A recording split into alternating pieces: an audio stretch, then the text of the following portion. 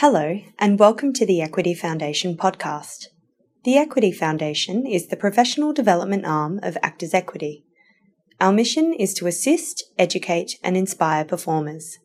To find out more, visit www.equityfoundation.org.au. Hi. Hi. Hi, Lucy. Tēnā koutou, everyone. Tēnā koutou katoa. And tēnā kōrua, Jackie and Madeline. Thank you for being with us today. It's a pleasure to chat with you both. You are both interesting, entertaining, and groundbreaking creative forces. So it's great to have a chance to chat with you. I'm sure that there are lots of people who are listening who are very interested and have lots of questions, so we'll save those up till the end and we'll get to those later on. When I was first asked to chat with you guys, my mind started buzzing with lots of questions because you both do so many things. Acting, writing, directing, producing, kind of across all of it. So I'm not quite sure where to start, so I'm going to kind of start right at the beginning. I'm very interested in where the ideas for your projects come from. Are they ignited by an experience you've had, something you've read, a character or a person that you want to explore, or do they come from somewhere else? I'm happy for you guys to answer this in relation to specific projects or ones that you've worked in together, or whatever you think is appropriate. I knew you'd look at me. Well, I guess because Madeline and I have known each other for a long time, we met at like an improv workshop when I was like a young tutor. I was like 17 and Madeline was like the star pupil. I came up from Wellington, she came down from Auckland, and she was like 14. And we met then, and then we've done a lot of theatre together over those years. But the first big project we worked on together was the Breaker Operas. And so I guess that's kind of where our main working relationship really kind of started. Yeah, we've done being part of lots of projects in the past. We did a season of Bad Jelly the Witch, which was directed by Ben Crowder for the Silo Theatre. That was great. Forged our friendship. Yeah, Witch, Worm, Mudwiggle, amazing. Yep. But we're just getting back to the question. No, let's talk about Bad Jelly again. Yeah, I mean, it was a great show. We did sometimes 3 shows a day, No, we went crazy. We had worked together a lot, and it was kind of weird. It was kind of crazy to us that we'd never actually done a project together before. I know. I'm going to answer the question now, okay? Yeah. Okay. I was just giving you a little... Just stop talking and then I'll... I was just giving you a little segue from my other... segue. So to answer your question, Luke, about the nugget of the for the Breaker Operas, that project, I came up with the idea of the premise of 2 women who break up couples for cash, and then I literally stood in my kitchen and thought, I don't want to write this by myself because I've just written a drama by myself, and writing's so hard, and when you're alone, it's harrowing. So I thought, this is a comic idea. And I did genuinely think, who is my favorite, most talented comedian female friend? And I thought Madeline Sami. So that's how that project started. I came up with the idea and then thought, who do I want to work with? And so then rang Madeline, and we very quickly, and I pitched to her saying, this is a project that you and I would write and also star in. So we'd write for ourselves. And then later on we decided to direct as well. So that's how that kind of started. And in most projects, we're developing, it's a very kernel of an idea. We're developing one with someone that we've met over in the UK, and we're like, oh, let's just develop a project with us and her. So for us, it's often around the people we meet and be like, oh, wouldn't it be amazing to be in something? And literally that idea came out of being in a car on the way to a meeting in LA and trying to think of something quickly we could pitch. It wasn't even a fully formed idea. It was just hey, this would be funny. And now it's turning into something we're actually going to develop. Well, people suddenly start to sound serious about it and want meetings about it, whereas we just had been told by our new agents at the time in the States, you've got to have a whole lot of ideas to pitch. And we were like, oh, shit. So and we came up with 3 in the car. With 3. And even our driver, we asked our wonderful driver to come up with some that we also, I think, pitched terribly in those first round of meetings. Yeah. So. Do you have a lot of ideas... I mean, obviously you guys have been generating your own work for quite a long time. Are there a lot of ideas that fall by the wayside, or do you go down a road a little bit and you go, actually, nah, it's not really got legs, or do you shelve it for later and come back to it later, or do you follow through with most things, or what sort of attrition rate do you have? I'll go first. You go first. Yeah, I feel like I think that for me, like often you get like really like excited about an idea, or something will come into my head at, in the middle of the night when I can't sleep, and I'll be like, that's a great idea. And then, I think it either gets shelved or it gets worked on straight away. And then sometimes certain things happen. I was writing a film at the time that we started writing the Breaker Upperers, but then the momentum sort of went with that. And so I'm still working on that film. So I think good ideas that stay with you, that have legs, kind of stick around and shelve themselves within your brain. Other ones fall by the wayside, and I wouldn't even know to tell you which ones they are, because they've gone already and they didn't matter, obviously. But I think the good ideas stick around in your head, and whether you do them, whether you came up with it 10 years ago and you finally make it, 10 years later, whatever. And that's a good thing that's a good thing about two people as well. I think working with someone else, collaborator, is like, you might forget an idea, but then like a couple of years later or whatever, a couple of months later, your collaborator's like, what about that thing you mentioned? It's like, that's been rattling around my head.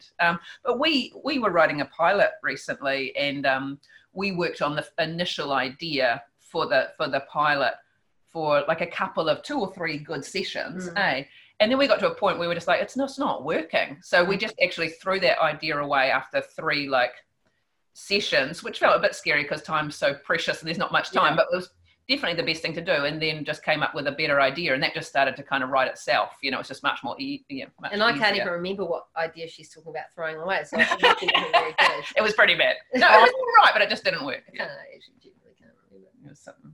I will tell you. I'll tell you later. That's good. So I suppose this next question kind of follows on. How do you then develop your initial ideas further, and how does this work differently when you're working with a writing partner as opposed to by yourselves? And I guess also part of that question, elaborate question, how does your acting background affect the way that you guys write and collaborate with each other, do you think? Does it or not? There's so many words in that question. It was kind of like A and a B part. What was the A part to the question? I suppose the killing part is kind of about your development process. Like, how does it work? How do you guys work? There's only so much. Lucy, there's only so much space in here. Like, so tell me about your your development process and your initial kind of development process, and how that works when you're working with someone else. Like, for example, you two.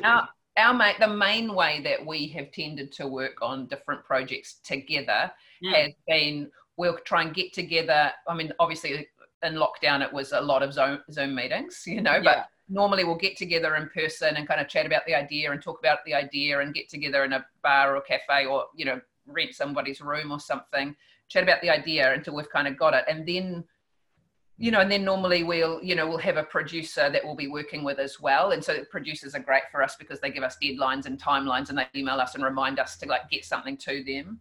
And then we usually divvy up the writing. Like Madeline might do the first pass, and then hand it to me, and I'll do a little pass, and she'll read it, and then we'll send it to the producer, and just kind of keep doing it like that. And sometimes we'll get a room of writers to help, and do a bit of a session like that, and just steal everybody's ideas. Or get actors to read through scripts as well.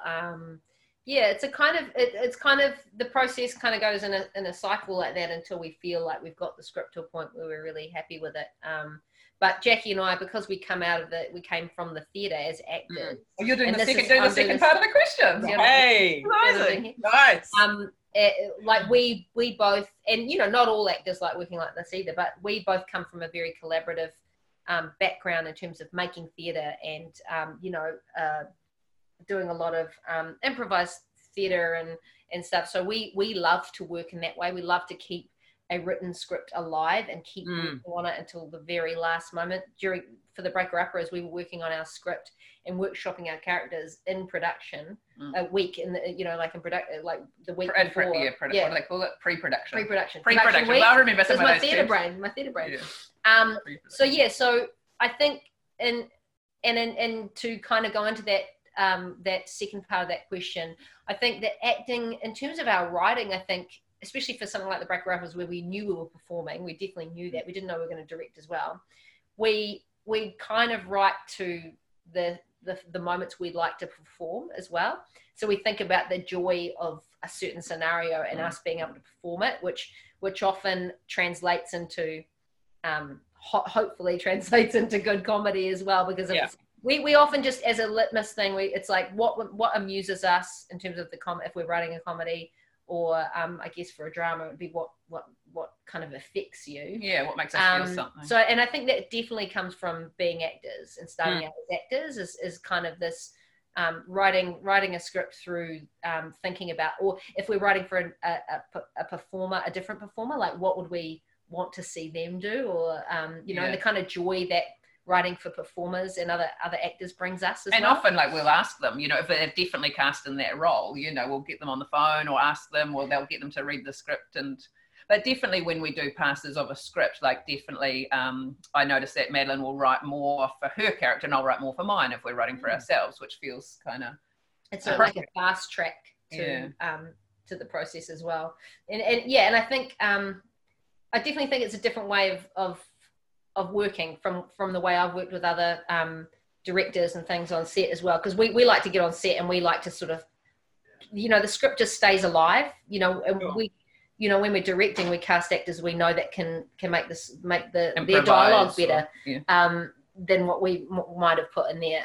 So there's always that feeling of like we're constantly workshopping the writing of it as actors. Yeah, we gave up the idea of having a finished script, ready to shoot, like production ready. I don't know, we gave up on that idea a long time. That idea, well, I used to have it when I started out writing, you think, and then it's perfect. Print, it's like, oh, no. Like, I really have realized it's such a blueprint for production. And especially if, like some of the writing I do is for a different director, it's just like I give it my best shot, and then you make it the best you can, but then also be aware that it's going to move more in production. And be better. And be better. Do you okay, I'm just debating with this. Okay, it's going to be a 3-part question. I know. I know. I was like, do I go with some thoughts that popped into my head from what you were just saying? Yeah, some thoughts. Just improvising.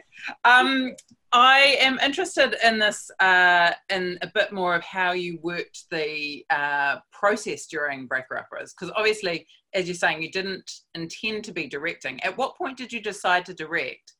Why did you decide to direct? And how did you work that? Did you have quite clear demarcated roles, like I'm directing this day or whatever, or was it quite fluid? Did you direct each other's scenes? Like, how did that process work in practicality, I guess? I hated it. Shut up. Shut up. You promised we wouldn't go into this. You're looking at me because you want me to answer. Yeah, cool. I'm into it. Yes, it was chaos. Like we kind of, it felt like a sprint into pre-production for the script, and then for our film, and then all of a sudden what it felt like we hadn't done was do any work in terms of our own characters and bringing them, getting them up on their feet.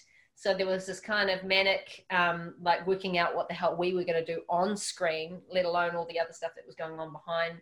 We got a couple of people in the room with us in that final week of rehearsal. We're like, God, we've rehearsed everyone else, but we haven't rehearsed ourselves. So we got Jermaine, Clement, and Tom Sainsbury to come in and go, can you guys just like watch us act and make us better? Because we're desperate. Tell us what our characters are looking like. Yeah, so we got to do like a little few days workshop with our characters. Right. We could, because obviously the characters were in our heads so much, but standing them up and being them and inhabiting them is totally different. But I do feel sorry for our heads of department in that film, because in pre-production we were like literally, because we're acting, writing, directing, literally meant to be in different rooms at the same time. Like we're meant to be doing the script changes whilst we're doing our wardrobe, whilst we're meant to be signing off production design, and the heads of department were very patient and kind to us. And we didn't have a plan. We didn't have a blueprint because we hadn't co-directed before. So we were just kind of winging it, really, and everyone was being very gracious and very patient with us. Yeah. And then on set, we had the chance to film a sort of trailer of the film, like a proof of concept. For the film commission. So we did have a little tiny test of how it might work, and we were lucky that sort of naturally it happened that if one of us was in a scene more, then the other person would be behind camera with camera. Right. And vice versa, and what the other person would be with the actors kind of doing that side of it. So that sort of naturally sort of happened. Yeah, like someone might be in the makeup truck like Madeline might be in the makeup truck while she's getting her makeup done and talking to the other actors and kind of doing a little lines run. Might be more with camera or vice versa. And we were also lucky enough to have, when we were both in like quite full-on scenes, we were lucky to have Ainsley Gardner, our producer, on set with us on those days to kind of be our eyes a little bit, and she's a writer director as well, so and producer extraordinaire. So we were lucky that she could be that person for us on those days. And I think the AD really appreciated her, because when Madeline and I were both on camera and we find ourselves so funny and we're improvising and we won't call cut. Because even Ainsley would try and call cut sometimes. We'll go, oh no, I've got one more line. I've got this really funny, and then we'd do like some dumb line, and she'd be like, cut. So we needed her like to actually keep on the schedule. On schedule, yeah. None of those lines made it in.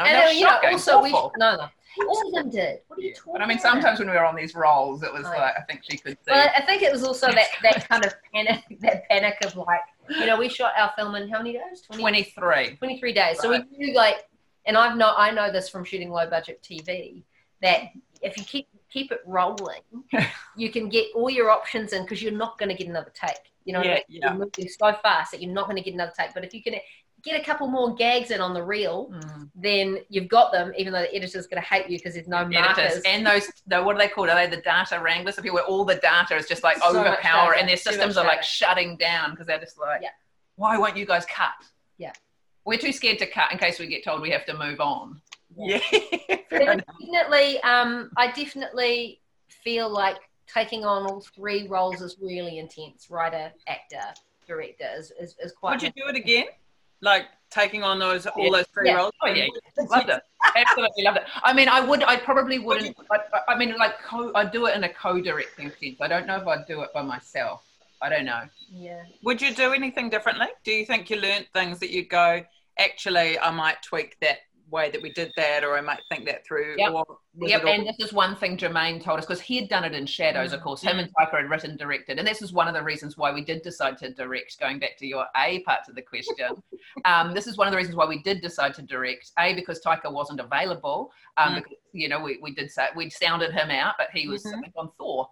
It's a little movie called Thor. Yeah, and B, because both Jermaine and Taika had done it, and they were both like, well, especially Taika, I remember going, you guys should just do it yourselves. Like, you have the vision. Like, we were on Shadows, you guys can do it. And we were like, oh yeah, we can do that. But one thing and I remember Jermaine saying this to us before we shot, and we still didn't do it. He said, when you're in production, what the tendency will be to like spend all your time on, with the camera pointed towards all the other actors, but you've got to remember to turn the camera around and get yourself on screen. But we still would only leave ourselves like 2 minutes. There's there's a key scene towards the end of our film which we literally left to the last minute of the day to shoot, and it's like the big resolution, beautiful moment, and we literally got. I think we had 4 minutes to shoot that whole. We got into the edit and we had maybe 2 takes.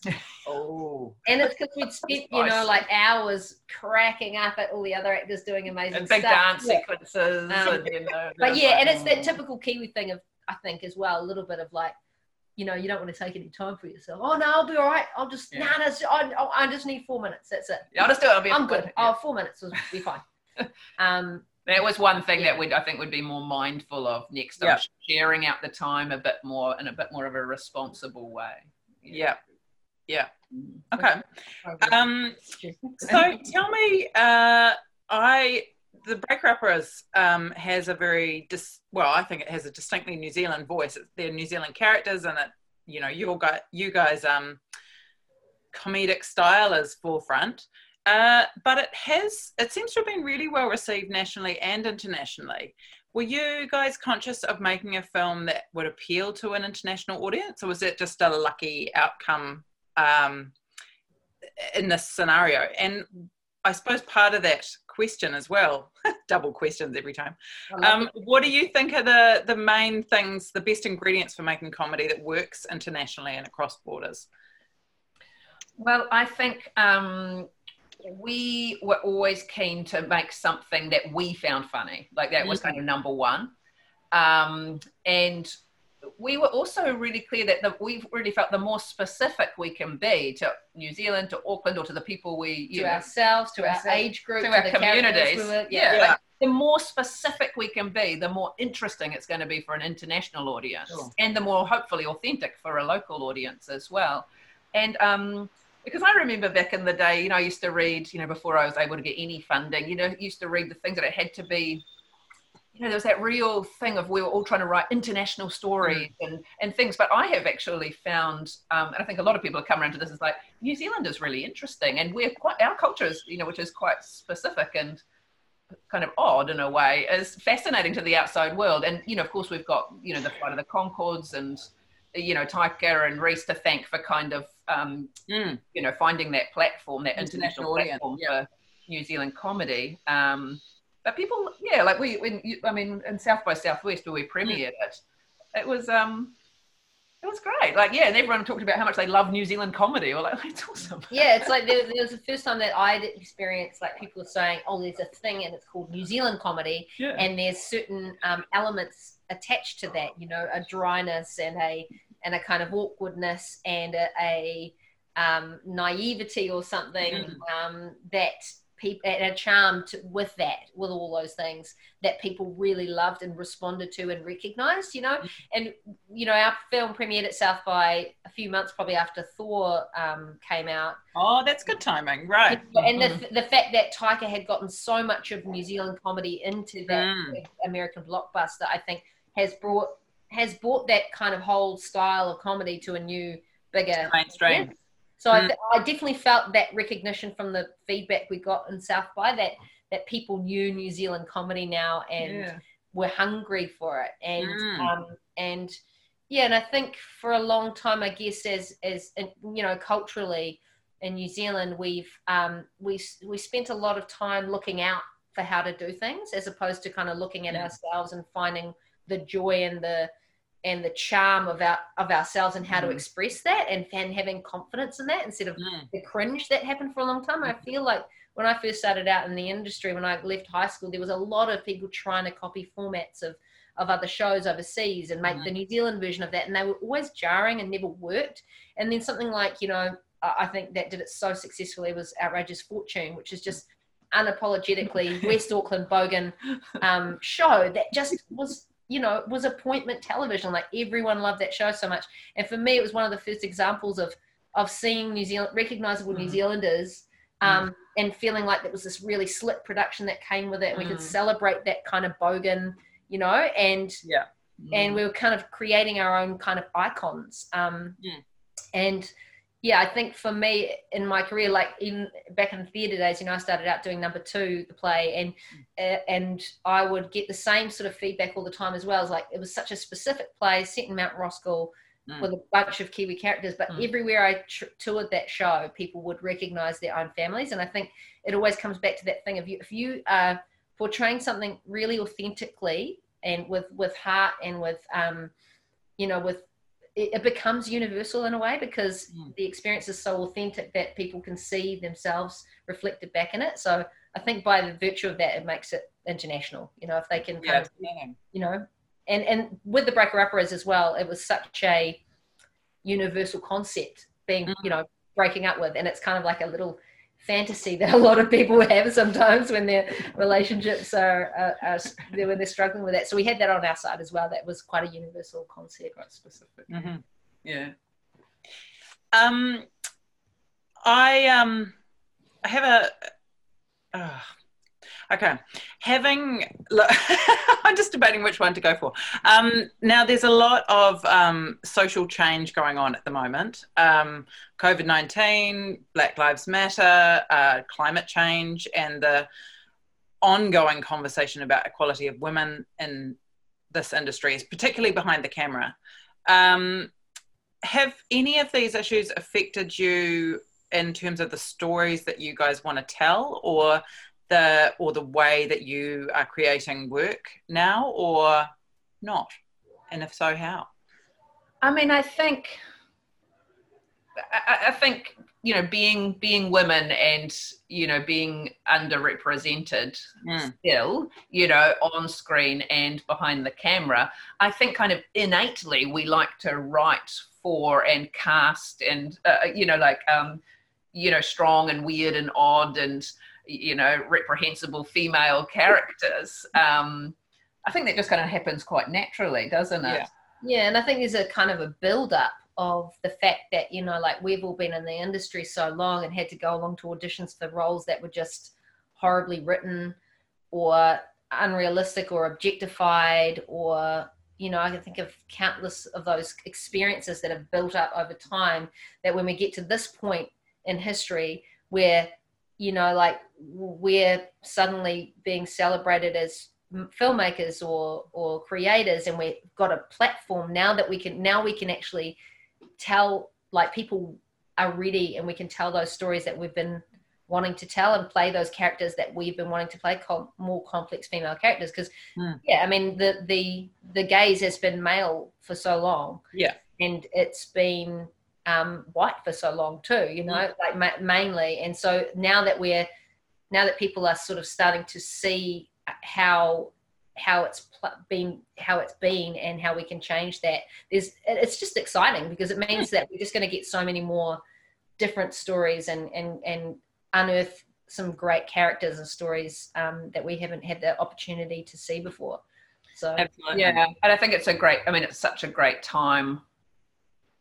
Comparatively, such a great time for female makers at the moment. And I do a bit of mentoring every now and then, and again, for emerging writers and directors, and they're mainly female, the ones I kind of match with, and I'm always saying to them, just do it now, because I always have this nervousness that it might it's going to end, or the window's going to close, or it's going to change. And it's like, get all your stuff in now, start pitching, just pitch everything you've got, don't be scared, you don't have time to be scared. I have this kind of urgency as well, because it is such a great time. There are so many great incentives at the moment for females. I kind of have this urgency that I'm trying to kind of spread around females that are maybe a bit nervous about sticking up their hand or putting in a proposal or having a go at directing. I'm like, do it now.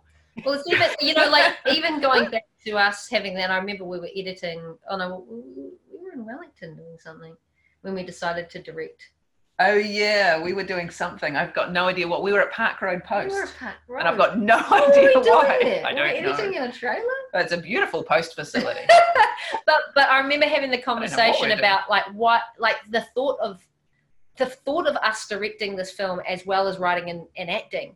It was a little bit of a hurdle to get over for ourselves. Yeah. And then when you think deeply about it, why is that a hurdle? Why is it so much easier for the boys who were telling us, Taika and Jermaine telling us to do it? It just was no question for them that they would do that. But for us, there was a little bit holding us back, and that's totally to do with sort of this, not seeing ourselves reflected in those positions often, and so. Yeah, I think we wanted to make sure it was going to be fun for us, and I think we were worried that day. I remember lying on the carpet of that suite going, I don't know, I think we're taking on too much, Madeline. I don't know if it's going to be fun. It might not be fun, but we need to do it for the female gaze. We need to do it. No, but yeah, and I think it's a very exciting time. And then we rang Taika and he said no. I think it's a very exciting time just because of everything that's happening with with all the chaos that I guess in the world. But everything that's kind of happened since, I would say, Trump came into office, with Me Too and Time's Up, there's this newfound kind of confidence and excitement and passion, especially for women and people of color and LGBTQI, however, it's plus LGBTQI plus. you know, now there's just, and there's an appetite too for the stories as well, and for stories, which is great. So one other change, something that has affected us is like with the whole, you know, horrific global pandemic, you know, there are stories that because we have a lot of ideas and stories, and there are ones that we were going to pitch that were, you know, based outside of New Zealand. But now, of course, we're taking all of those ideas and seeing if we can flip them and shoot them in New Zealand. Right. Or can we access international money? So kind of trying to flip our brain around a bit. And some stories work if we flip it, and some just don't. So we can't do that because New Zealand, hopefully soon, you know, will be up and running, you know, properly back on its feet, whereas not so in other countries. Yeah. No. I think there will definitely be I feel like there will definitely be a shift to making, you know, production in lots of other different countries, as opposed to being really focused on shooting stuff in America or shooting stuff in the UK. I think it's a really interesting time for Australia and New Zealand, especially. And not just the story, not just us as a location to shoot, but the stories that we tell as well for an international audience. I think places like Netflix have really kind of opened people's appetite for, you know, whereas in the past, everyone wanted to make a movie for America, about Americans in America. And now everyone's a bit like, you know, even when we've been pitching in LA, a lot of people have been like, well, would you set this in New Zealand? We're like, oh. Yeah, would you guys be in it? Would you do it in New Zealand? Yeah, right. To, because we will. Well, that's so nice. Cool. That's so nice of you guys to do. You guys want to, can we do our accents? Whoa, that's so cool. You know, so we did an amazing pitch, which wasn't successful actually, but it became, you know, we had other success with it. But we did an amazing pitch at Netflix for a show while there was an armed offender and the whole building was in lockdown, and we were there with Carthew. And what I found funny in hindsight is Madeline, Carthew, and I continued to pitch as all of the Americans were pretty much they're under all their on their desks. phones getting just, texts like, from HR going, yep. But we continued to pitch. If you're in the East Wing, you're fine. Yeah. But if you're in the West, go under your desk now. Don't go close to the windows. It's my gosh. Yeah. We didn't get that job. Crazy. But you they weren't listening. I don't feel like they were focused, you know? No, but that's okay. That we got that job. We still got that job. We just didn't get it with them. No. That's right. But we still tell me, what is next? What is next for you guys? I hear that there's I heard something about a project called Hope. Is that right? Yes. With Netflix, is that ticking along, or is that shelved for now because it's international, or what's? No, we're in a because Hope is a Netflix rom-com starring the wonderful and mad and insane Aubrey Plaza, who we love, and so we've attached as directors, but we've also we're just in the middle of doing a pass, like a writing pass. Madeline and I on the script. A director's pass. A director's pass. Yeah, I don't know. Sorry. Yeah, that's right. We're working on the script, and that's super fun. Yeah, I mean, it is kind of nearly ready, whether or not America will be ready for us to shoot. But again, you know, our producer has been looking at options of maybe, you know, shooting here and then doing a bit of second unit over there, or how, you know, different ways we could do that. I think they're starting to get production going over there. It's such a weird. But there's such a backlog that everyone wants to shoot. All the backlog wants to shoot all at once. So it's such a weird year. It's such a weird year. So we just go back to bed. You know what I mean? Just go back to bed for the year, for the whole year. That's what I feel like doing. Yeah. Okay. That is great. I have one more question before we open up to everybody else, I think. Now, you sort of started going into this before, Jackie, but I'm interested a bit further from the two of you. I know that you have both been working, you know, for a long time. It's not overnight success for you, for either of you, because you've been working in theatre and making your own stuff and all that for a really long time. Now, I imagine there are a lot of actors who are considering making their own work or trying to get their own projects off the ground, whether that be on screen or in the theatre. What would you say? I mean, I know you've kind of said already about directors, just do it now. But what would you say to encourage, you know, all of those people who are, I guess, like you, a few years ago, unsure of the next step, or how do they get their own projects off the ground, building that confidence to take the plunge, to be an actor, writer, director, to do the whole thing? What would you say to those people? Well, that's a big question, but I think that for me, what I've really learnt over, you know, the years of all of my theatre stuff, and then I funded all my own short films, you know, and then eventually moved into features. But, you know, what's become very clear to me, that if you have a good idea, like, first of all, make sure it is a good idea. Make sure that it's an idea you're really excited about. But if you've got the kernel of a good idea, like, that is so valuable. Like, certainly all the meetings we've had over in LA, everyone's just looking for a really good idea. Right. And so all those people who do have, you know, what they think might be quite a good idea, I'd really kind of remind people to remember the value of that. You know, and so then the next thing, I think, is to put a team around it. And, you know, if you're not networked enough to be able to ring up an A-list producer, maybe it's just about getting a couple of really good friends who are quite competent. Like, I made all of my short films, you know, myself, I was in Australia, so I didn't really even know anyone to help me. My husband helped me, Jesse. But then I had to, like, kind of just ask favors from, like, VCA graduates, and, you know, I paid them like $50 a day, you know. But, like, if you have a good idea, it's then to, like, get some good people around it, you know, and not frightening people who are going to change your idea, but people who are going to support the idea and support you. And then it's about trying to, especially if it's like a short film or like a web series, then it's about just, I think, trying to make it, rather than getting into, I've got to have an A-list producer. Oh, you're spinning the chair. No, you know, you go. Yeah, anyway. It's on a spinning chair. Sorry. It's on a spinning chair. Amazing. And, you know, so for me, especially if you're just like, you know, if you don't have a huge body of work already, don't have a huge amount of, you know, a track of, you know, funding, I think it's about taking the good idea, putting people that you trust and who are good, and just trying to get it onto screen or whatever it is, like trying to make it, because then when you've got something to show people, I certainly found this, and, you know, in my working life, I pitched for years, like, and wrote scripts and stuff, and I never got any funding in theatre or film. But as soon as I thought, I'll stuff it, I'm just going to start making stuff, and then I can show people what I mean.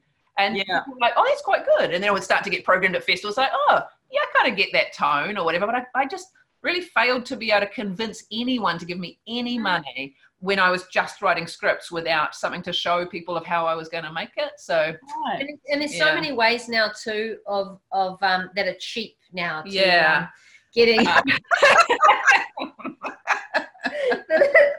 cheap to, like, get work made. You know, that you can make films on an iPhone and put them on YouTube now, and so there's really no limit to how much you can get done without financial help if you have some good people around you. You know, workshopping a script, getting your mates to read through it, all those ways that you can actually. But you've got to put groundwork in. You can't just. I think I definitely suffered from this for a while, of like having the good idea but feeling like the world was already against me, and then not progressing with it. You've got to really work hard to have something to present to people that's a bit more formed than just the passionate idea that you chat to your mates about. It's going to be really good. Or show us something, you know, show us. People want to see, but if it's a TV show, you know, work out what that first episode's going to be, work out what the great episode arc will be for the, you know, for the whole series. Like, do a bit of the groundwork and be really know what you're talking about, so that when you do eventually get in the room with the people that could potentially give you the money to make it, you absolutely know every little nook and cranny of that idea, you know. And if you're not such a like a writerly person, you know, if you're more like, you know, performance driven as an actor, or you're a director who likes working with actors, like, even just to have a little proof of concept from your idea of, like, get one of your friends who you think would be great in one of the parts and just film them in character. I don't know, even like a 30 seconds or a minute to help give people the flavor of what you're trying to pitch, like, just to have something. Like, we helped out give away the gender scholarship recently. So the Film Commission. Brilliant women. There were so many brilliant women that had applied. But it was really fascinating, the people that would either do the interview, like they'd film themselves doing an interview, and so that we'd watch all of those videos, and any kind of proof of concept or little clip that people, so we really understood their work and what they were trying to do so easily. And for people that, you know, didn't show us that, it was harder for us to kind of imagine what they might, what their dreams and ambitions were, you know? Yeah, I do know. Yeah. That's great advice. Thank you both for that. I think we should open it up to questions and see what everyone else wants to know. I think we've had enough time now. Thanks, Lucy. No worries.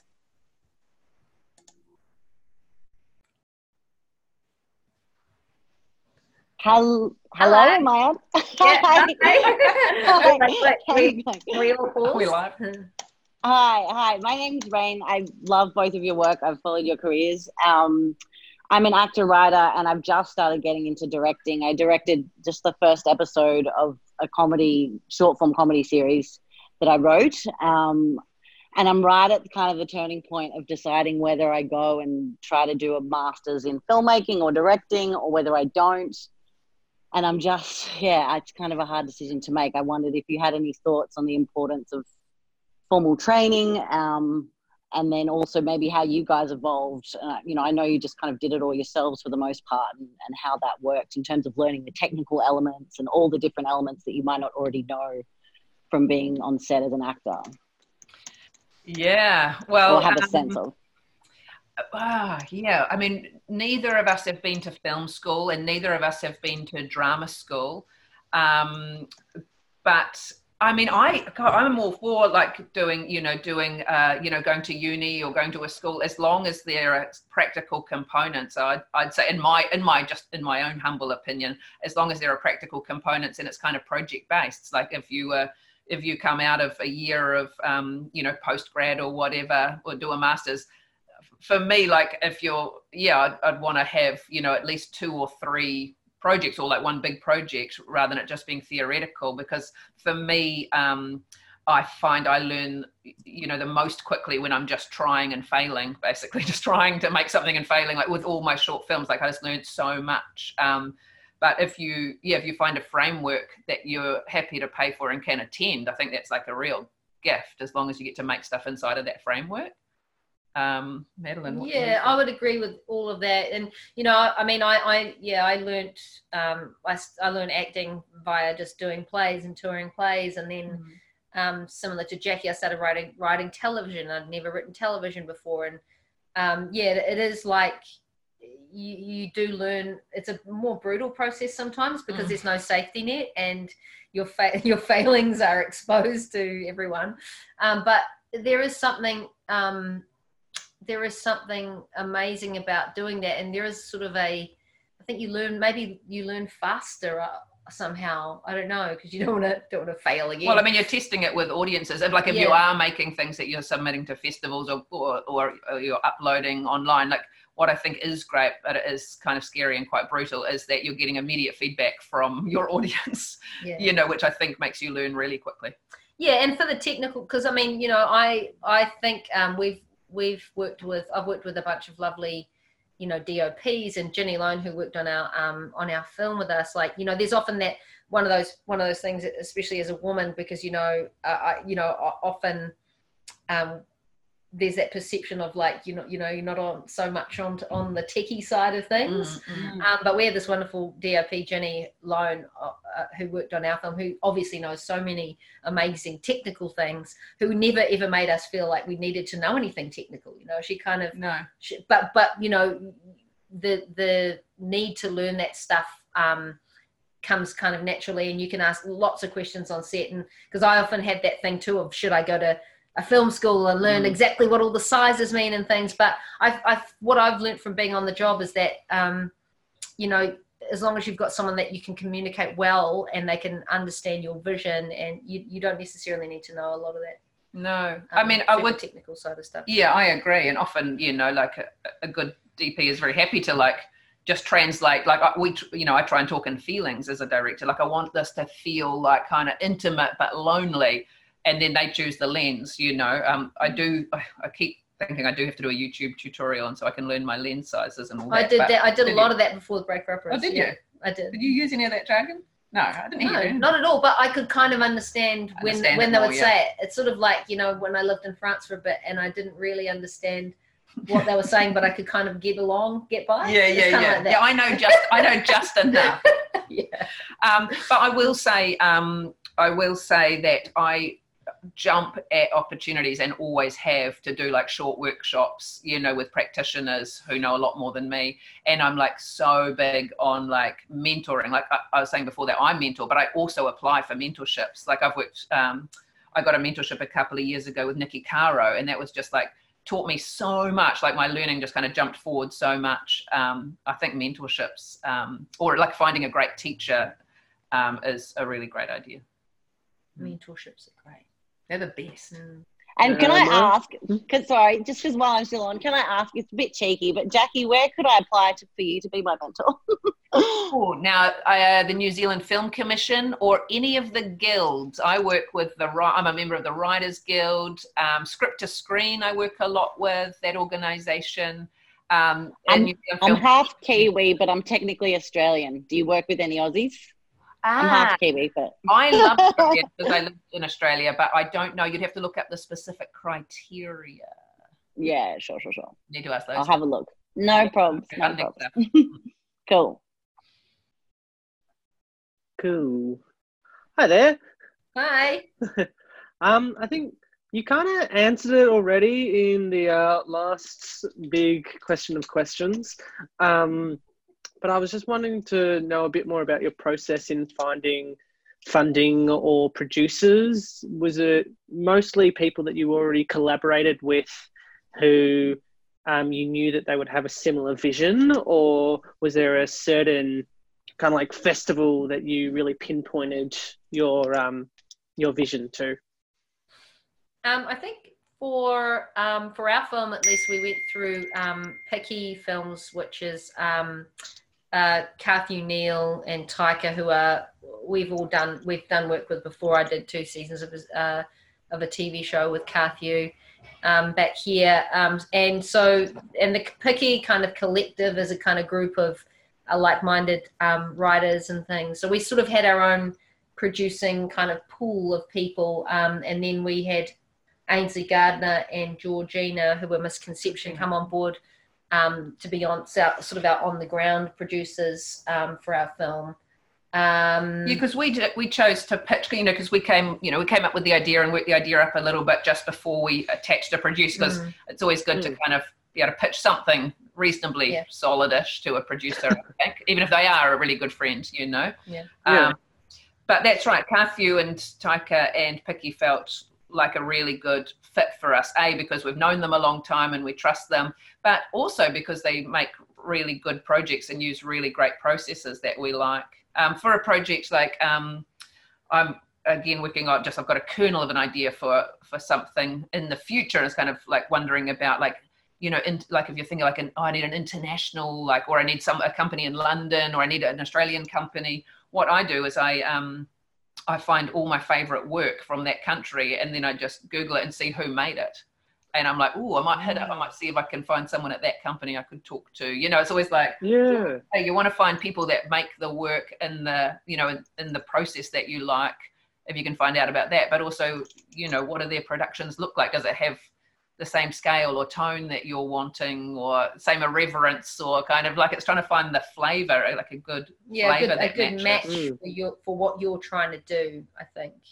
But what I also say, to people who are just, or to anyone who's just kind of emerging and they're trying to find a producer is, I always think it's good to just work with someone you really like, that kind of gets you and is excited about the vision, regardless of experience. I think it's so important. Like, what I've really learned is just if everyone's working on the same vision and you're working basically if you align your visions and you're working towards the same thing, then it can be really great. What's tricky is if when the vision's kind of a little bit splintered because of different degrees of experience, or that's when I find things kind of, the ideas kind of get a bit more dilute and go a bit wonky. That's really interesting. Thanks for that. You want people that are going to go along with your vision, but also challenge you and make it better. And so you don't necessarily want people that are just going to say yes to everything you want, but you want that good, robust, collaborative process that is going to make for a better thing in the end. And sometimes that can feel a little bit uncomfortable. And that's not necessarily a bad thing. So it's just about finding those people that will challenge you and make you better as well, and make your movie or whatever better. Because I pitch projects to producers, reasonably regularly. And, you know, a lot of the time they all say no, and which I always respect, because I go, oh, it's not the kind of project they're wanting to make, or that's not the kind of thing they do. But they'll always, if they're kind, they'll always suggest another company or another person that might be a better match for me or the project idea, you know, which is quite cool. Yeah. Yeah. Wow. Thanks for that. No worries.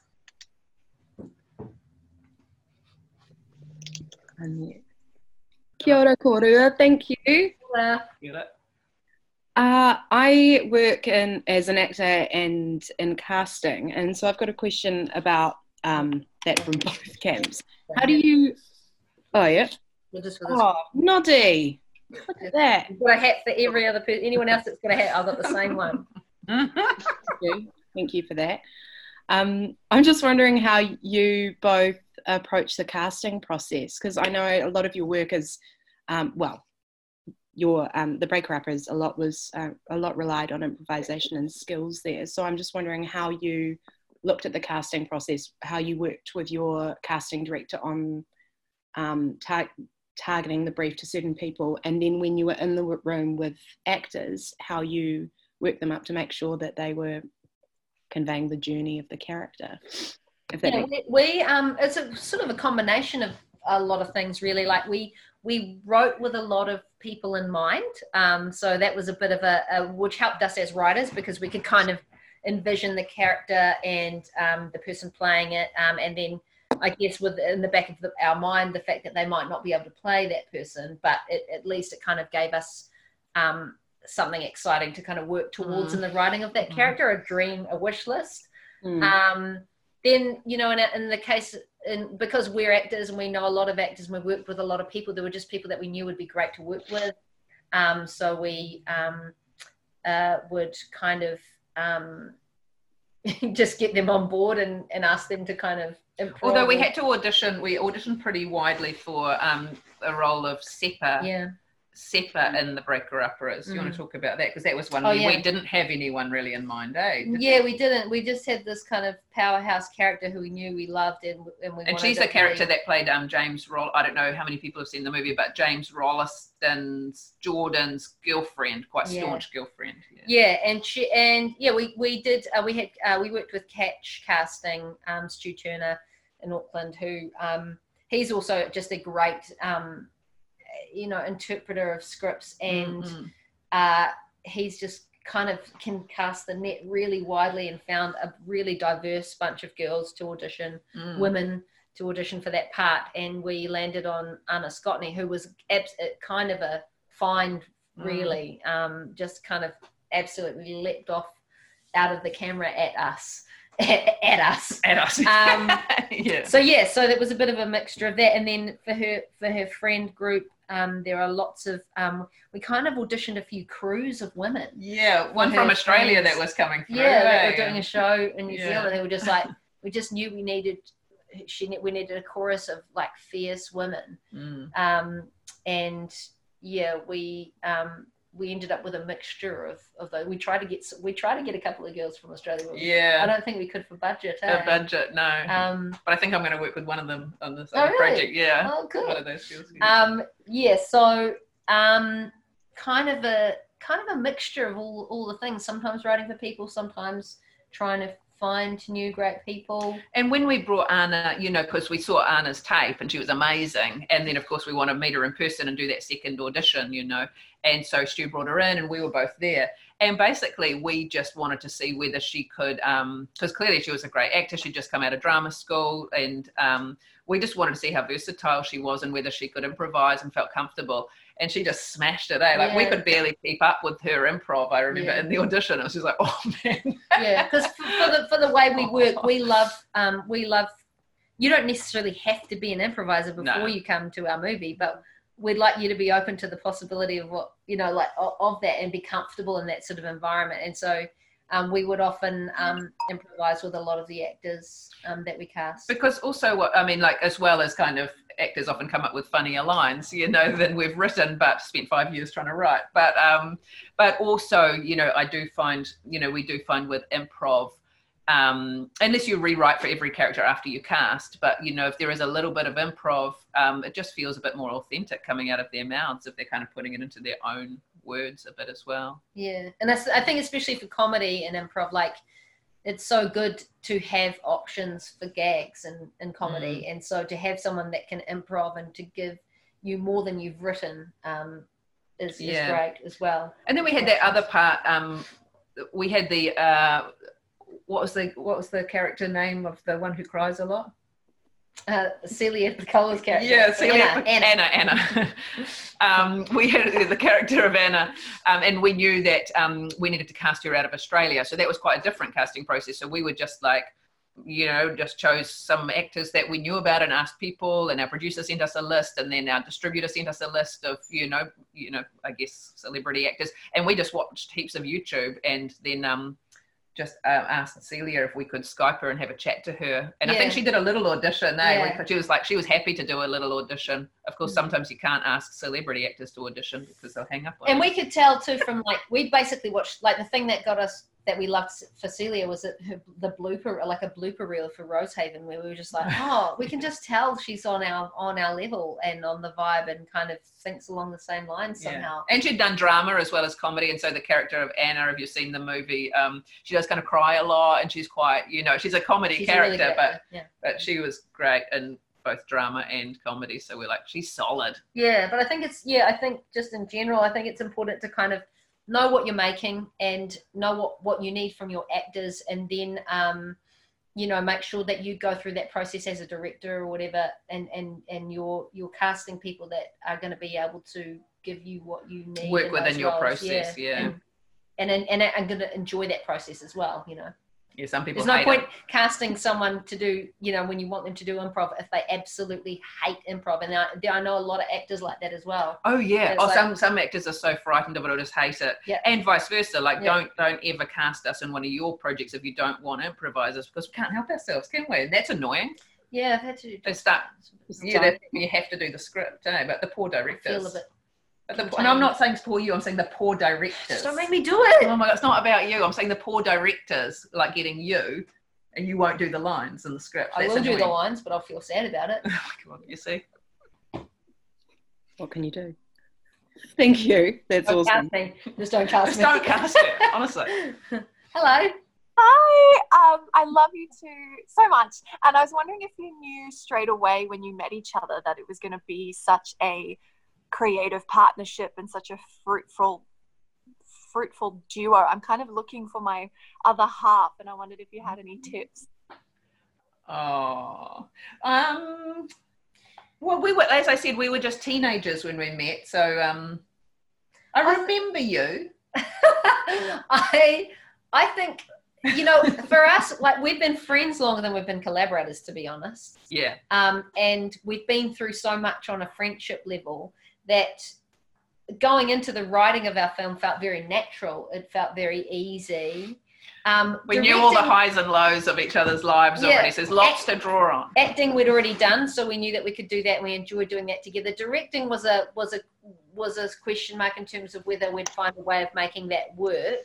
And because we'd both done that sort of individually, there was and we hadn't had time to process how to do that or what the rules were or anything. That was a little bit more like doing something for the first time together, but everything else we've kind of done together a lot of. And that's why it was good to do that proof of concept, though. The main thing for me in that proof of concept, and I think for you as well, is like seeing if we like just could like stand each other after 3 days of trying to co-direct, but it was easy. I think we even had that conversation, like, if this doesn't we don't work. Enjoy this, like, if this takes the joy away from what we're doing, let's find someone else to do it. But we did enjoy it, and we naturally kind of drifted into the roles we needed to be on set. Yeah, and I think in terms of trying to find your, like, you know, a collaborating partner, it's you know, like, it might be one of your already close friends now, you know, that you might not have considered, or I think it's about,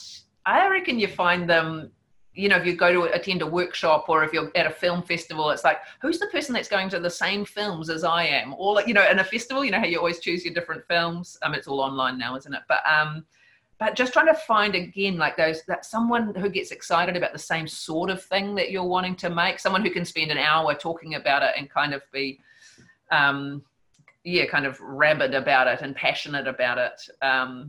That's the person you want to be working with, you know? Yeah. It's like dating, isn't it? Is it? It is a little bit. I think it's just, it's definitely that thing of like for us, you know, we're making a lot of comedy together, and then we'll go off and do other things with other people or on our own.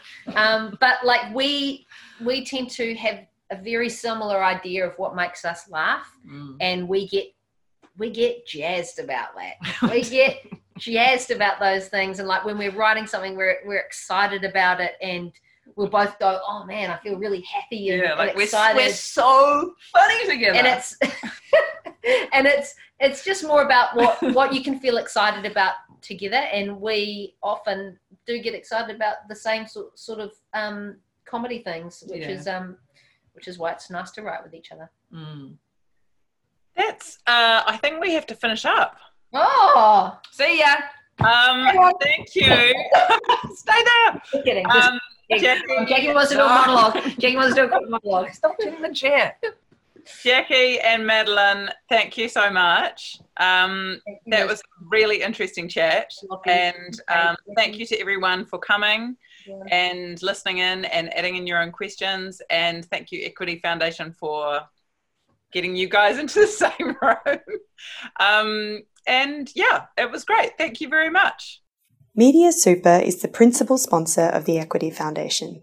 For more information about the work of the Foundation, visit equityfoundation.org.au or follow Australian Actors Equity on Facebook and Twitter.